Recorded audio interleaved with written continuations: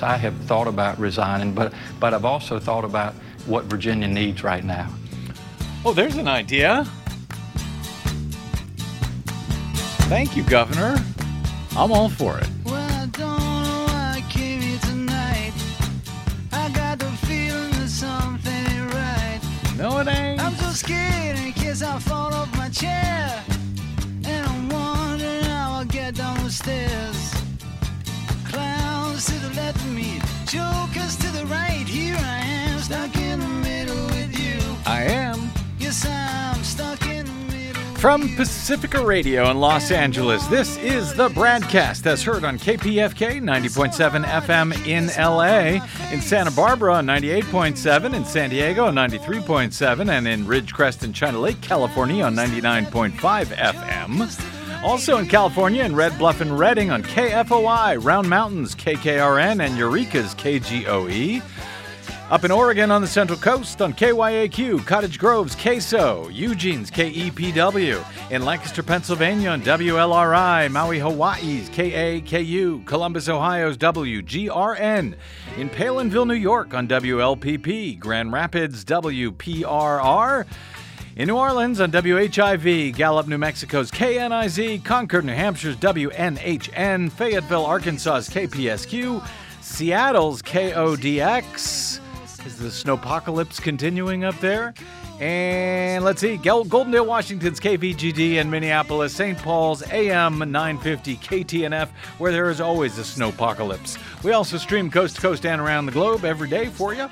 On the internets, on the Progressive Voices channel, Netroots Radio, Indie Media Weekly, FYI Nation, NicoleSandler.com, Radio Free Brooklyn, GDPR, Revolution 99, Workforce Rising, Deprogrammed Radio, and Detour Talk, amongst others, blanketing planet Earth 5 days a week. I'm Brad Friedman, your friendly investigative blogger, journalist, troublemaker, muckraker, and all-around swell fellow, says me, from bradblog.com. Thank you very much for joining us today. And I'll tell you, it must be Groundhog Day. Desi Doyen, is it Groundhog Day? It is not technically Groundhog Are Day. you Why do sure you it's ask? not? Well, because it seems like, it sure feels like a lot of the stuff that we're talking about today. I'm looking at all these things I hope to get through. They're things that we were also talking about just last week and the week before and the week before in many cases, making me kind of blowing my mind. Are we getting anywhere in this country at this point? It sure doesn't feel like it. We do seem to have some problems solving problems. You think? Well, anyway, I was going to say don't answer that question, but you already did. Good answer. You can call in with your answer if you like. I hope to open the phones in a little bit here on whatever you'd like to talk about. I got a lot to talk about as usual today, but our phone number will be, feel free to jot it down, 818-985-5735 if you're listening live in the Southern California area or anywhere else, 818-985-KPFK. Last week we were talking about the political crisis in Virginia, and we're going to talk about that again today. And by the way, has your opinion changed since we last spoke about this, at least since we last opened up the phone lines on this a week ago? We got the shutdown we have to talk about. So many of these, a new shutdown. Yes, another shutdown coming potentially at the end of this week. It feels like I've heard so many of these stories before. But anyway, that's the hodgepodge mess we seem to be in today. This is America. So let's start here. President Donald Trump is in El Paso, Texas on Monday for his first campaign rally of the year. Boy, remember when Republicans used to claim that Barack Obama was still campaigning after he became president? That was darling. Trump declared his re-election campaign almost literally immediately after supposedly winning the 2016 election, and he has never stopped holding campaign rallies.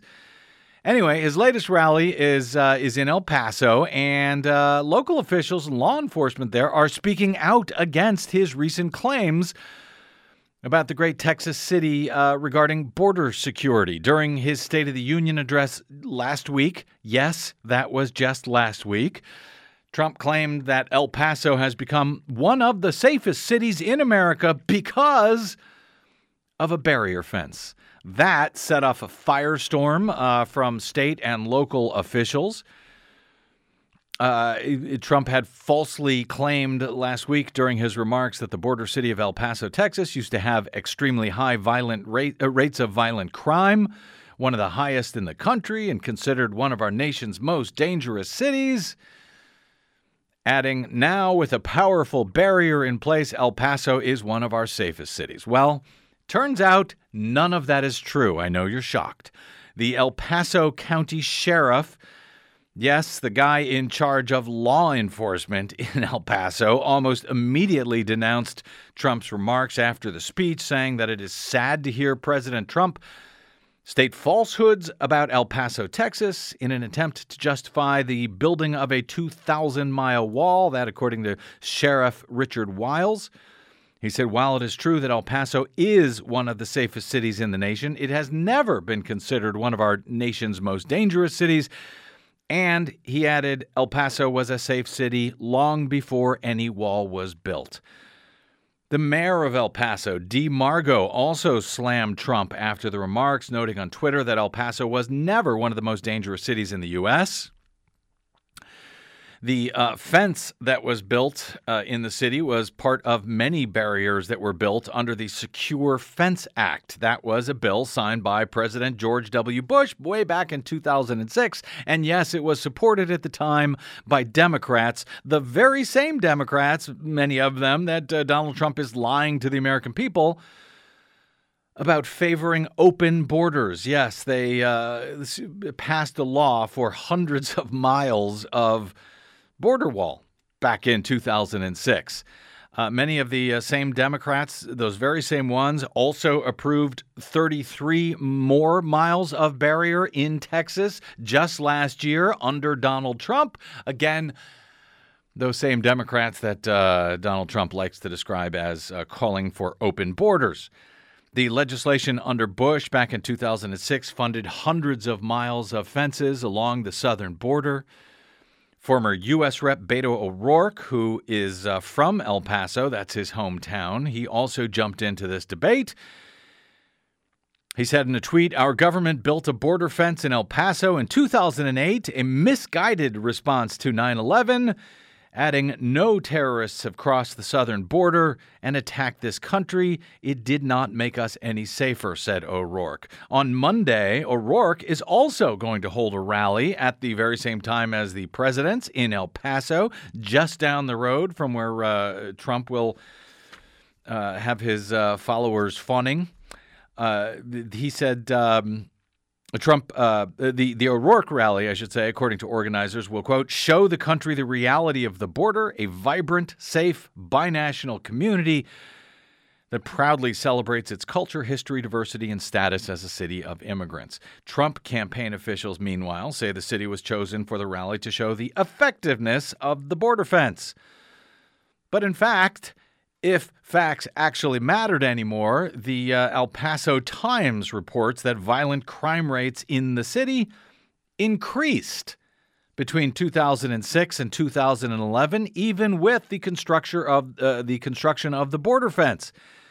Back in 2008, the city had the third lowest violent crime rate in among 35 U.S. cities with a population of 500,000. They had the third lowest violent crime rate from 2005 to 2007, all of that before construction of the fence began down in El Paso. And according to the uniform crime reports from the FBI from 93 to 2006, again, before the fencing, the number of violent crimes dropped by more than 34%. All of that long before any wall was built in El Paso. Still, Texas Republican Attorney General Ken Paxton, who was reelected last November, incredibly enough, despite facing felony securities fraud charges, and who also lied last week to claim that tens of thousands of non-citizens had registered and voted in the great state of Texas. He declared last month that El Paso used to have one of the highest crime rates in America. Since that fence went up, the crime rates in El Paso are now among the lowest in the country, so we know how it works. These guys will now just lie about just anything. It doesn't matter. It doesn't matter what the actual facts are. It doesn't matter how much we fact check them. They will just say stuff that they know to be wrong, that they know to be a lie, but they don't care. So how do we deal with that? Well, I don't really know, to be honest. I've talked about it on this show, how difficult it is figuring out how to cover what's going on right now in the Trump era. I guess we just have to keep fact-checking them, however, and hope that voters notice that they are, at least some of them, being played for fools by these people. Monday's rallies, that's Trump's and O'Rourke's in Texas, also come just days before a congressional deadline of midnight Friday to make a deal on border security before the federal government once again faces the very real possibility of yet another partial federal government shutdown. Speaking of Beto O'Rourke, who is still considering a run for president, reportedly, over the weekend, Democratic Senators Elizabeth Warren of Massachusetts and Amy Klobuchar of Minnesota both threw their hat into the 2020 presidential ring. That brings the total of announced, if I'm counting them all, that brings the total of announced Democratic congressional women to 5 by my count. Amy Klobuchar, Elizabeth Warren, Kamala Harris, Kirsten Gillibrand, and Tulsi Gabbard, plus New Jersey Senator Cory Booker. He recently announced he's in. Former San Antonio Mayor Julian Castro. A couple of other folks as well. Mayor Peter Buttigieg, not even sure how to pronounce his name, mayor from South Bend, Indiana. Former rep from Maryland, John Delaney. We haven't discussed the 2020 race virtually at all on this show because, frankly, we're still working on undecided and still challenged races and lawsuits from 2018, including in North Carolina, where there is still a vacant U.S. House seat thanks to a investigation into GOP absentee ballot fraud there. And as we may be discussing on tomorrow's show, tomorrow's BradCast, yes, again, in Georgia. So that's one reason. Also, it's barely 2019, and there's so much else going on. It seems like we have plenty of time to get to 2020, but don't let that stop you from ringing in on 2020 if you'd like. I'll, as I said, try to open up the phones in a bit to all of the stuff I've got to discuss today. 818-985-5735 is our phone number. Do you like anyone who is currently declared? Do you not like anyone who is currently declared? For now, I'm going to try to at least limit those calls to people who have said that they plan on running for or against them. You can let me know. Give me a call. Let the world know.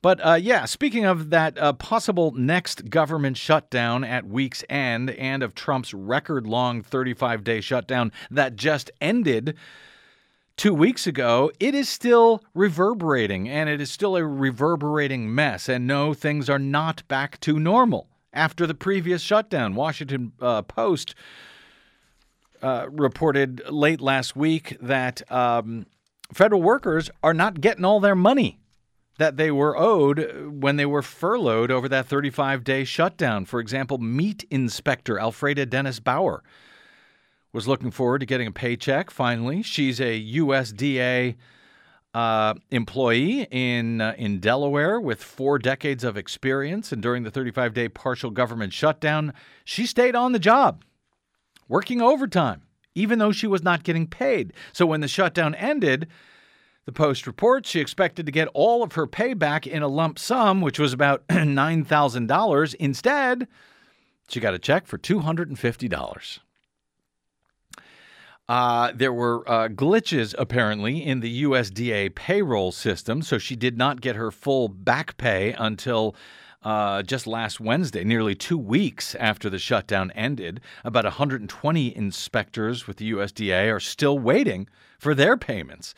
They're among apparently thousands of employees who have experienced delays or anomalies with paychecks at the federal agencies that went dark during that 35-day shutdown. Many say they initially received half of what they were owed after working without pay or being furloughed. Others were stunned by what appeared to be excessive tax withholding for some reason. And some, we don't know the exact number, had received no pay as of late last week, as of last Thursday afternoon. That apparently is just one of many challenges and headaches for these agencies after being shut down. They are now holding their breath, knowing that they may have to endure another lapse in funding. If congressional leaders and Donald Trump cannot strike a deal over border security by Friday at midnight this week. If they don't, we're back to the same mess all over again. As well, by the way, private contractors, many of whom will never be paid for their time off during those 35 days, they have had to surmount other hurdles as well. Some contracts had expired during the shutdown. For example, that happened for a contract for a group, and I guess we shop this out now, a company who handles Freedom of Information Act requests at the Department of Housing and Urban Development. A guy who works for this group said that the contract has not been renewed, and as a result, the office cannot get working on new requests at HUD for new FOIA requests, or you can't even access its database of existing requests. Well, that's convenient for HUD, in it. Private contractors are also waiting to be paid for work done months ago, said the president and CEO of the Professional Services Council, which represents about 400 companies that do business with the government. He says old invoices have not been paid. New invoices have not been paid. The first thing that should be paid were the old invoices that were actually for work done last October and November, and they still have not been paid. Nonetheless, as this mess is still getting mopped up from the previous shutdown, another one is now looming on Friday at midnight. And as of this weekend and into Monday, prospects to avoid that shutdown are not looking good.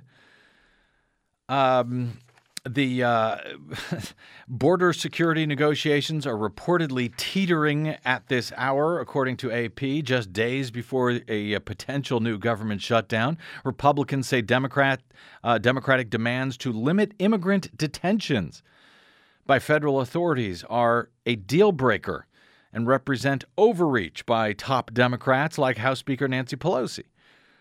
The two sides also remain separated over how much to spend, of course, on Donald Trump's promised border wall. I hope they spend nothing. A collapse of the negotiations could imperil budget talks going forward that are required to prevent steep spending cuts to the Pentagon and domestic agencies. But the negotiations hit a rough patch on Sunday amid a dispute over curbing immigration and customs enforcement, or ICE, the federal agency that Republicans see as an emblem of tough immigration policies. That was just stood up, by the way. ICE did not exist. ICE is a very new federal agency. It only came into existence after 9/11. Democrats, of course, accuse ICE of going too far in rounding up undocumented immigrants. So there's a fight now over ICE that is all mixed in with this fight over the Mexican border wall. Acting White House Chief of Staff Mick Mulvaney on Meet the Press and Fox News over the weekend said that the White House is absolutely not eliminating the possibility of another shutdown if a deal is not reached over the wall and other matters. A national emergency, apparently declaring one, still remains an option.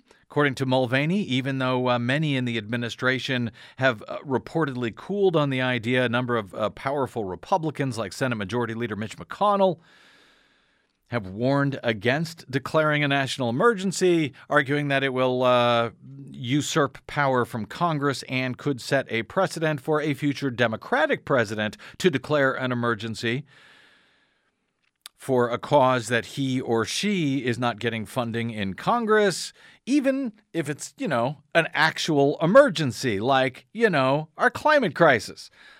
Mulvaney said, as you may have heard, that even if Democrats concede some money for Trump's wall, that Trump could essentially steal the rest of it from elsewhere. He might still declare a national emergency if he does not get everything that he wants. So this should be a fun week. And then, of course, there's the political mess in Virginia from last week that continues today and has grown since we last opened the phones on this. So if you want to jump in on if your opinion has changed on all of this since we last were able to open the phones, 818-985-5735 is our phone number. Here's where we are today. Virginia Lieutenant Governor Justin Fairfax, the lieutenant governor, insists that he will not resign over what is now 2 sexual assault allegations against him. But he says that everyone, quote, everyone deserves to be heard. That according to a Monday Washington Post report. Fairfax told the Post that even in the most difficult times, including ones like these, that's when it's most important to adhere to our highest values as Americans. And due process, he says, is at the heart of our constitutional democracy in order to get to the truth and be true to what we are as Americans. Everyone, he said, deserves to be heard. Even when faced with those allegations, I am still standing up for everyone's right to be heard, but I'm also standing up for due process. Now, what due process actually is or means in cases like these, where no criminal charges have been filed, to my knowledge, what due process means remains unclear, though Fairfax on Saturday released a statement calling for an FBI investigation himself into these charges against him. So that, quote, due process will provide the fairness, justice, and honesty that is necessary. He has reiterated that both interactions were consensual, these very serious charges of sexual assault by him. He says both interactions were consensual with both of the women in question. He said, I did not sexually assault Meredith Watson, Vanessa Tyson, or anyone else, and the truth will help to confirm that statement. He added, we're looking forward to these independent investigations to get at the truth. Tyson and Watson both say that Fairfax assaulted them in the 2000s, the former at the DNC, the Democratic National Convention, back in 2004, and the later when the latter when they were both undergraduates a few years earlier at Duke University. In the meantime, House Democrats in Virginia have slowed their calls down to begin the impeachment of Fairfax in Virginia. One Democratic state lawmaker had vowed late last week to begin such impeachment proceedings as of today. But Virginia Delegate Patrick Hope will hold off on filing the paperwork to begin those proceedings against Justin Fairfax, saying in a statement on Monday that he's, quote, open to discussions on other avenues that would accomplish the same goals. Hope remained steadfast, however, in his calls for Fairfax to resign, following the allegations raised on Friday by that second woman who now claims that Fairfax sexually assaulted her, raped her, in fact. According to the allegation. Lieutenant Governor Fairfax should have already resigned, said Hope in his statement. It is atrocious that he will be presiding over the Senate of Virginia today with these allegations. The message being sent to victims of sexual assault is chilling. Hope said that he began the process of researching how to impeach a sitting lieutenant governor over the weekend, which has never happened in Virginia. He sent a draft of the resolution to other Democrats in his caucus. Members encouraged him to have some additional conversations before anything is actually filed. Hope says today that he's been called a racist on social media for threatening to begin impeachment proceedings against Fairfax. Hope is white. He tells the Associated Press that he called for an impeachment proceeding to begin because he believes it would trigger an investigation into the allegations against Fairfax, which, by the way, so would the referral to the FBI, as Fairfax himself has done. Fairfax, a Democrat, is the state's highest-ranking black politician, and Hope acknowledges that people are concerned about him as a white person leading the call for impeachment proceedings against Fairfax. Meanwhile, the governor of Virginia, Ralph Northam, also says that he has no plans to resign over a week since he acknowledged a racist photo appearing on his medical school yearbook, which sort of seems kind of quaint at this point. He says he's not in that picture, though he did darken his skin, he said at one time, in order to play Michael Jackson in a dance contest, which he reportedly won. Virginia Governor Ralph Northam repeated in an interview on Sunday that he will not resign despite revelations that he appeared in blackface in the past, reiterating his intention a week or so ago, as we talked about on this program, to ride out the crisis in hopes that he and all of us may learn something, maybe, along the way. Did you ever think about resigning when the drumbeat became so loud? And by the way, they're still beating for you to step down. I don't live in a vacuum. And so, yes, I have heard it. And this has been a difficult week. And again, I'm fine. It's been mainly difficult for Virginia in this country. So, yes, I have thought about resigning, but I've also thought about what Virginia needs right now. And I really think that I'm in a position where I can take Virginia to the next level, and it will be very positive. And, you know, we have a number of inequities in this country right now and in Virginia, and we're in a position to really stop talking so much and now to take action with policy to address a lot of these inequities. That was Virginia Governor Ralph Northam, who is white, appearing with CBS This Morning's Gayle King. Have you had any change of mind since last week, since we last opened the phones on this? 818-985-5735 is our phone number, 818-985-KPFK. In fact, until the questions about Northam's behavior 35 years ago, he had never been seen as racist. He had grown up in a racially diverse community. He attended a segregated school. To this day, he's a lifetime member, I believe, of a majority black Baptist church in the state. We discussed that very point on the show last week at this time about whether pushing Northam out would actually solve anything and whether it was the best thing for Virginians, and frankly, whether it was the best thing for racial relations and reconciliation in this country and in the state, the Commonwealth. I'm happy to say that most callers into the show a week ago, last week, felt that he should not be rushed to resign, at least before we all made sense of what happened and what didn't. And the issue of whether Democrats would be similarly demanding Northam's resignation if he was to be replaced by a Republican lieutenant governor. That was one of the reasons I asked about this last week. You know, Democrats were happy to push this guy over the cliff when they thought he was going to be replaced by a Democrat, an African-American Democrat. Well, that changed once the revelations about Fairfax started coming out. So when we last talked, it was before the details regarding Fairfax, who is the first in the line of succession to replace the governor, and before the additional admission from the Attorney General, Mark Herring, also a Democrat, the second in the line to succeed the governor if he steps down. Herring admitted that he, too, once wore blackface to a party when he was 19 years old. 40 years ago, in college, to dress up as his favorite rap artist at the time, which led to a whole bunch more calls from Democrats that Herring should also step down. Now that Northam, the governor, has not stepped down, which looked all but certain around this time last week, is now probably a very good thing, as I think a lot of people are beginning to discover or have discovered. Now that everyone has taken a breath to notice what's really and fully going on here.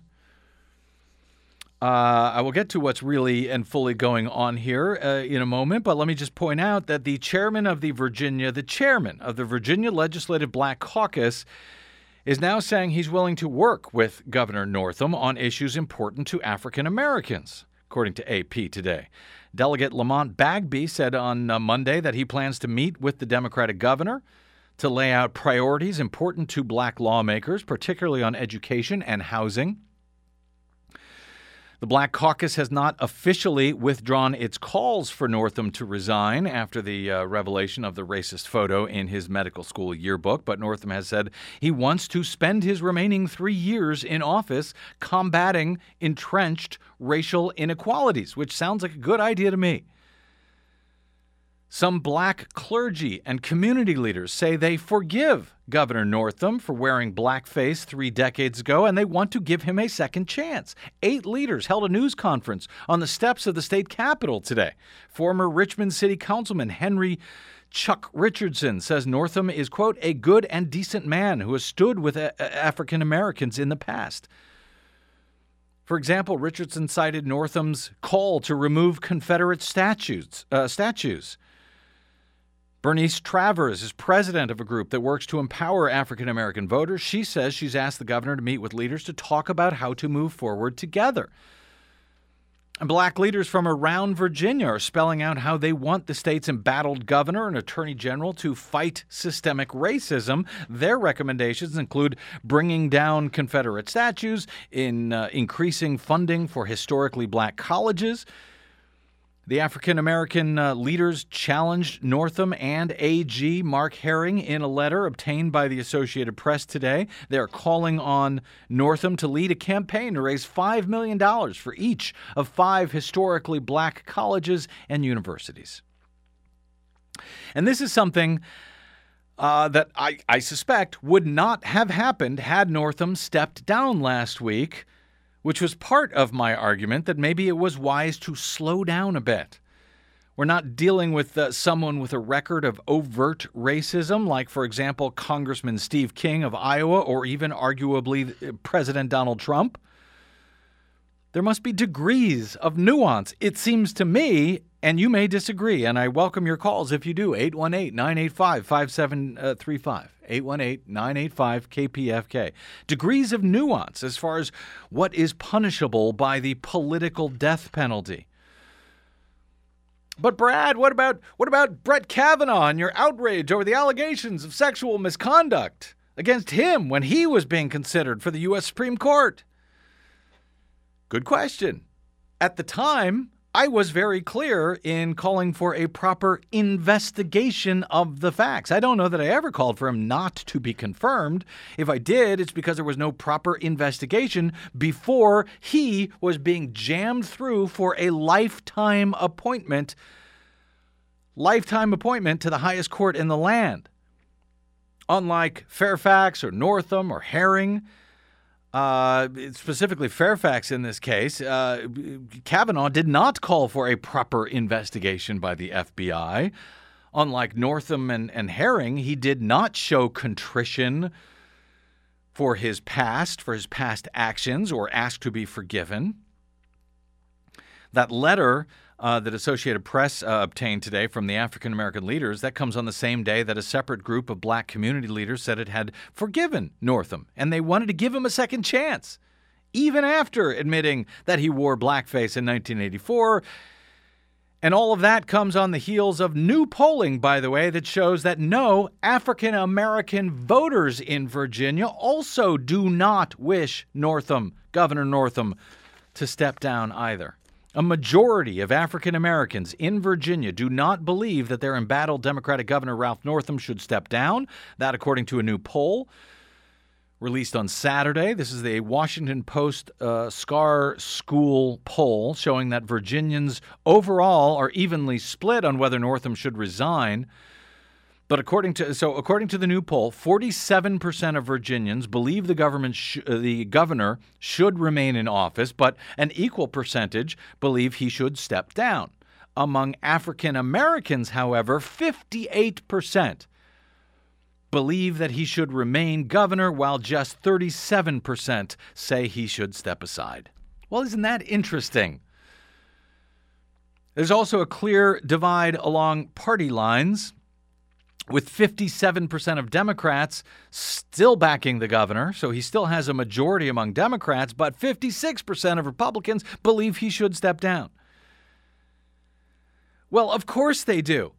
As I reported in great detail, I believe it was Thursday or Friday's show last week, if Northam, Fairfax, and Herring all step down for their various controversies, that would result in State Rep Kirk Cox, a Republican, and the Speaker of the Virginia House of Delegates becoming the next governor of Virginia. And as I reported in great detail on Thursday, Cox should not even be in office, much less Speaker of the House. He was voted in as Speaker after the 2017 elections in Virginia, only because of a questionable election in which the Democrat in one of these House races in Virginia, House of Delegate races, the Democrat won by one single vote after a recount back in 2017, but the race was then declared a tie because a Republican election judge decided after the counting was done to include a ballot that he had previously rejected as a spoiled ballot. Oh, on second thought, yeah, I think that was a vote for the Republican. Let's put it in there. Let's make it a tie. That's what happened. They ended up with a tie, which was then broken when they drew lots out of a bowl. That gave the race to the Republican and, with it, control of the entire House of Delegates, which would otherwise have had to share control between the Republicans and the Democrats. But worse than that, more disturbing than that, in late January of this year, just weeks ago, a federal panel of judges ordered new House district maps for the House of Delegates to be used in Virginia in their election this year in 2019 after they found that Republicans apparently hold as many as 8 seats that they should not have, due to GOP racial gerrymandering in 11 different House districts in the state over the past 10 years. One of those districts, which was racially gerrymandered and should not have been, was Speaker Cox's, where, according to the new maps from the federal court that will be used this year in their off-year elections when the entire House of Delegates is up for election, those new maps will be used, barring a surprise from the U.S. Supreme Court, which could come. But under those new maps, Cox most likely would never have been elected to the House of Delegates. He would most likely have lost his district. It would have gone for, according to an analysis, to Barack Obama over Mitt Romney by 10 points, this particular district. So that's the guy who would be elevated to Virginia governor in the wake of this mess if everyone else steps down? Really? And Democrats think that's a good idea? Slow down. Take a breath, people. I know there are a lot of folks in the Democratic Party's purity police department right now that, were demanding that all 3 of these people step down and I guess give control of the state away to a Republican who should not even be in office himself. We do not all have to holler out decisions at the speed of Twitter, do we?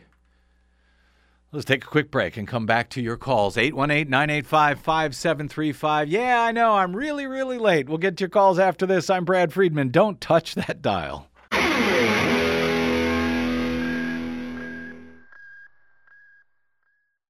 Hey, this is Brad. Do you enjoy your non-corporatized, commercial-free BradCast? Yeah, me too. But we need your help to stay that way.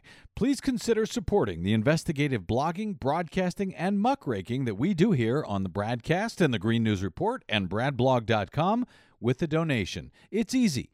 Stop by bradblog.com/donate and drop a few dollars in the tip jar. You can make a one-time contribution or an automatic monthly donation of any amount you like. It's easy. It'll take you about 60 seconds, and you'll help me and Desi stay on the air to continue our troublemaking and muckraking without the corporate influence of anyone. Got it? Thanks. Stop by bradblog.com/donate to help us out today.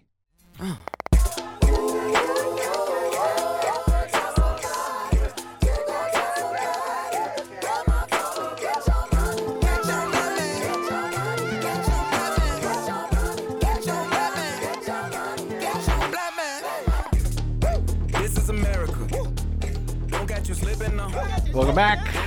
This is the BradCast. Yes, This Is America. That's the song of the year, by the way, by Childish Gambino, the alter ego of actor Donald Glover, who won the song of the year, record of the year is what they call it, I guess, at the Grammys on Sunday, Dave? Yes. All right. And he didn't show up. Nobody knows where Childish Gambino is, by the way. He's probably working up some other great artistic some achievement, other scheme. frankly. 818-985-5735 is our phone number. 818-985-KPFK. Talking about Ralph Northam, Justin Fairfax, Mark Herring, Virginia, and anything and everything else, the shutdown, the 2020, whatever you want to talk about. 818-985-5735. Let's go to David in San Bernardino. Hey, David, welcome to the BradCast. Hey, Brad, how you doing? Hanging in there. What's up, brother? Hey, I'm calling in to speak to the different governors and political actors that are getting found with the blackface or whatever accusations of them being racist and whatnot.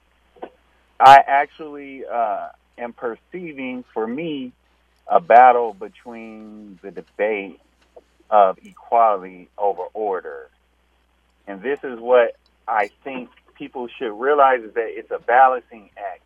It seems like one side wants some utopian, perfect society at some point where if anything happens, that suddenly we can wave a wand, we'll know the person's guilty, and we'll be able to get them out of a position, and that just doesn't make any sense.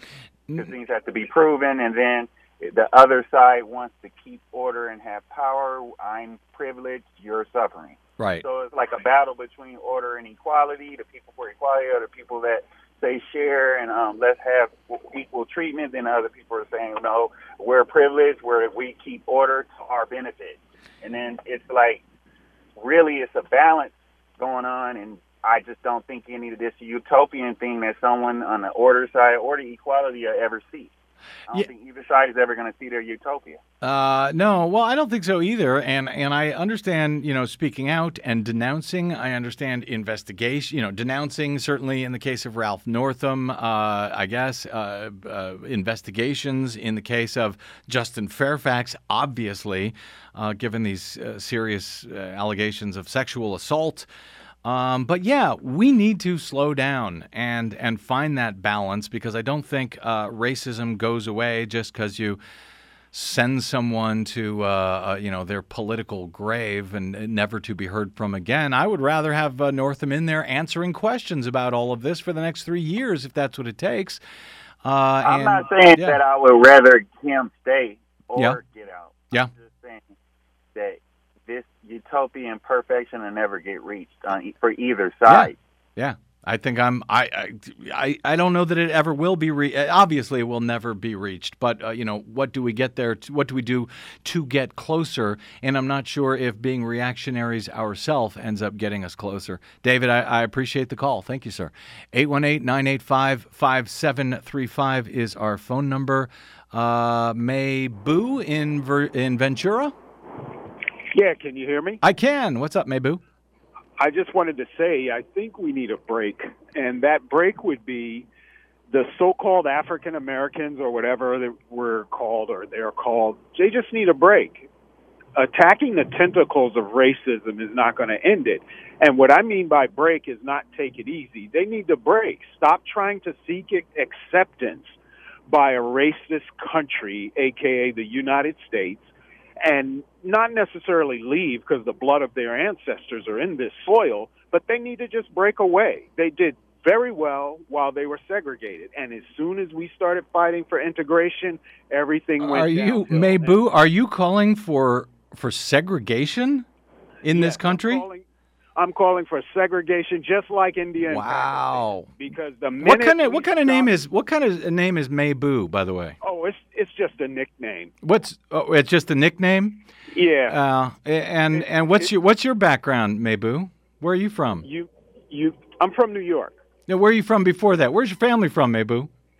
My family's from Guinea, West Africa, by way of South Carolina and North Carolina. Migrated to Maryland, then migrated to New York. Are you African American?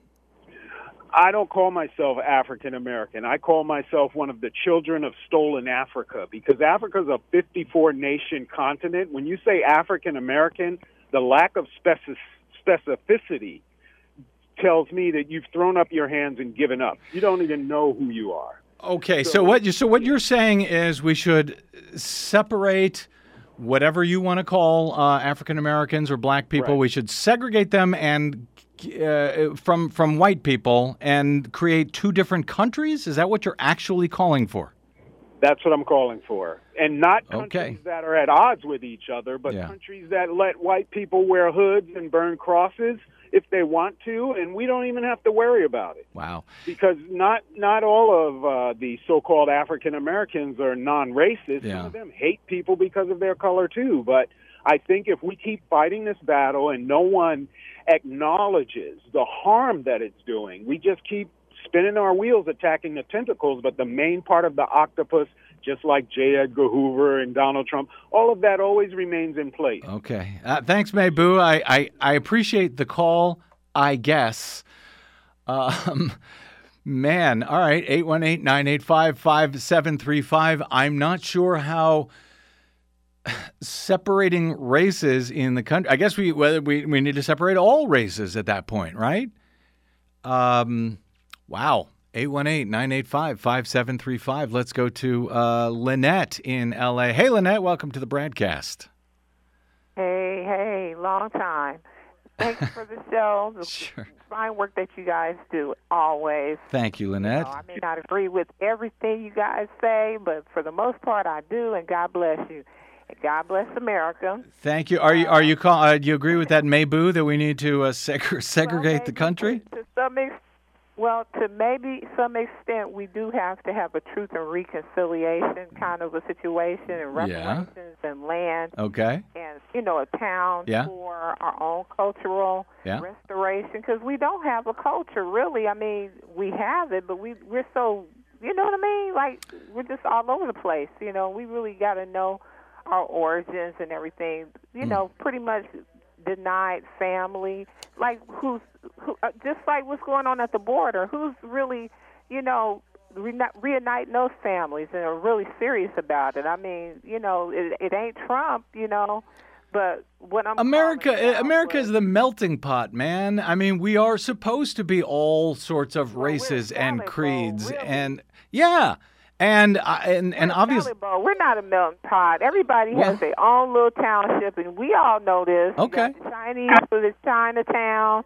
We don't have an Africa town, in this country, and we helped build it. We ain't got no reparations. But anyway, I digress. What I was going to call about was if the Democrats are wearing black faces and hoods, then the Republicans have lynched somebody. I mean, I don't care who it is. We need to go into everybody's closets and get the bones out for hate crimes from the President of the United States, the Senate, and the Congress on down, because a lot of them are Klans members themselves. Yeah. Okay, they took off those hoods and they put off those sheets and took up them laptops and the three-piece suits, and now they call themselves representing everybody. Yeah. See, this is what we got to start, because as long as we just let it all, ride and, everybody hating one another, then, we become the rogue nation. I think UN is going to look at us like, under Trump, you guys are the rogue nation. Yeah. And then divided, how is that going to help anything against Russia and all these other countries that hate us? And sometimes rightfully so. I ain't with the Russians, but I'm just saying. So we really got to get our act together. God help us. God help us. We'll take whatever help we can get. Thanks, Lynette. I appreciate your call a lot. All right, let's take a quick break. We'll come back with more. 818-985-5735 here on the BradCast. I'm Brad Friedman. Don't go away.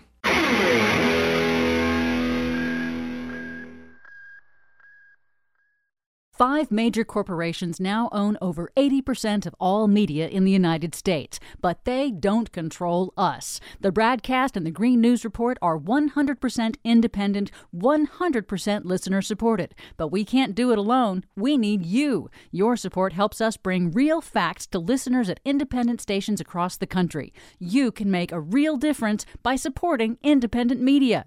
This country ain't going to save itself, but we can all do it together. Join us at bradblog.com/donate. That's bradblog.com/donate. And thanks.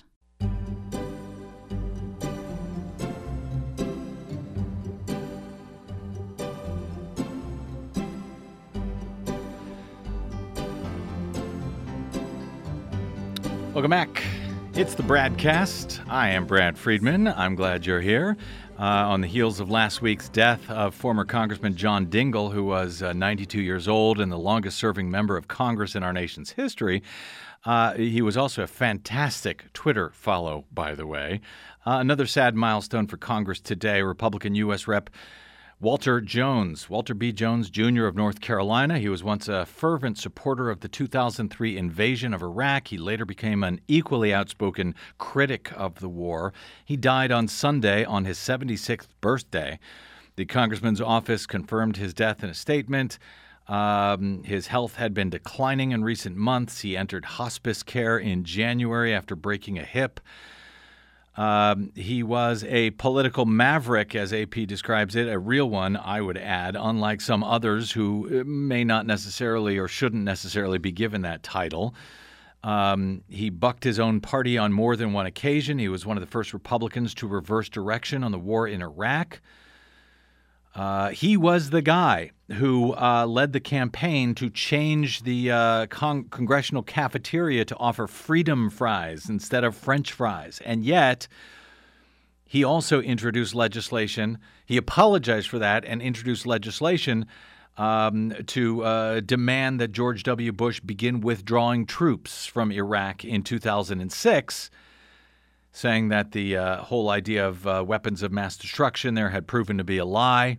He said, if I had known then what I know now, I wouldn't have supported the resolution to go to war. And he ultimately signed well over 11,000 letters to the families of dead troops, every single one of them killed in that conflict, which he described as a sort of penance for having supported it so vociferously in the future. So Walter B. Jones dead on his, Congressman Walter B. Jones dead on his 76th birthday. That means we can all look forward to a special election coming up in the great state of North Carolina, where they have yet to seat one of their Congress members from last November due to GOP absentee ballot fraud. 818-985-5735 is our phone number. Let's go to Cedric in City of Industry. Hey, Cedric, welcome to the BradCast, sir.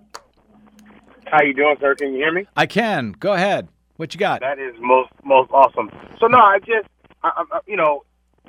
think that we need to start with an objective reality. Everyone, bashing people and saying this and saying that, and we really don't have any method of truth, right? So, like you talked about the senator who just passed away on Sunday, right? He thought that there were mass weapons of mass destruction, and there weren't. There was probably applesauce in those factories, right? Right. And then there's all this, bashing Donald Trump because he's made he said some damaging things, but he has done some things for the economy. He is a very immoral man. Like what? Wait, hang on a second, Cedric. Like what? I was with you there. I'll give a chance to anybody, but what has he done for the economy?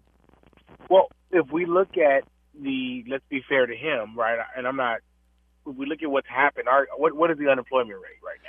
So that's one of the KPIs. I'm not saying he's done a wholesale. He didn't do that. He had nothing to do with that. The unemployment rate is exactly what it would have been had I been president of the United States and never showed up for work from day one. The unemployment rate was going like at this rate under Barack Obama since the Great Recession.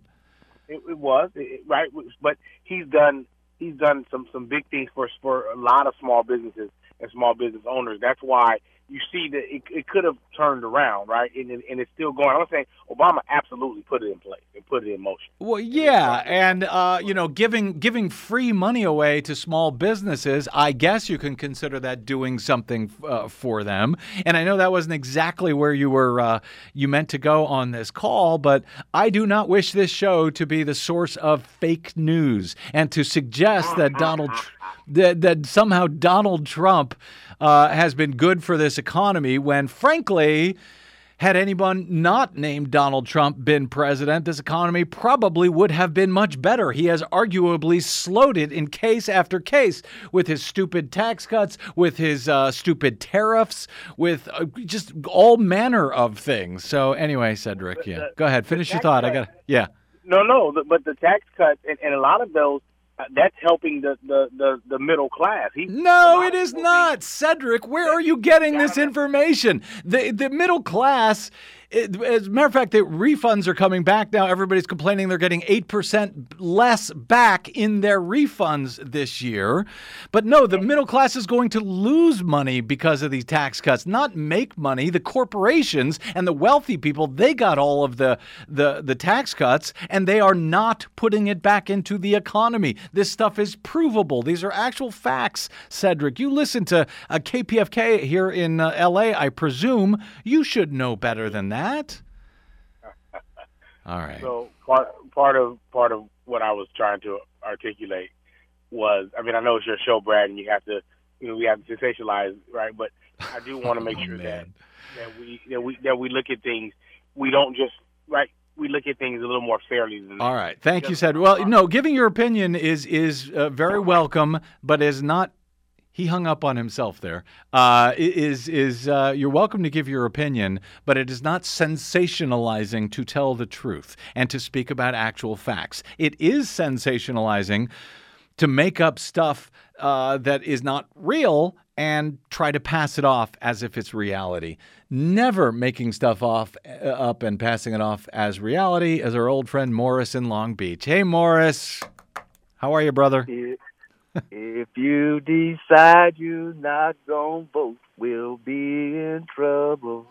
Hey, Brad. Yes, sir. Let me tell you why that shutdown stopped. Because the airline stewardess threatened to go on strike. The airline stewardess threatened to go on strike. It ain't gonna be no shutdown again. Now, you can harm 800,000 American people that work for you, but you ain't gonna shut down a business that supports millions and millions of people. Now, the teachers union, they're not as strong as they can be, but the airline stewardess, if they go on strike and they get the air traffic controllers to work with them, Trump ain't shutting this place down.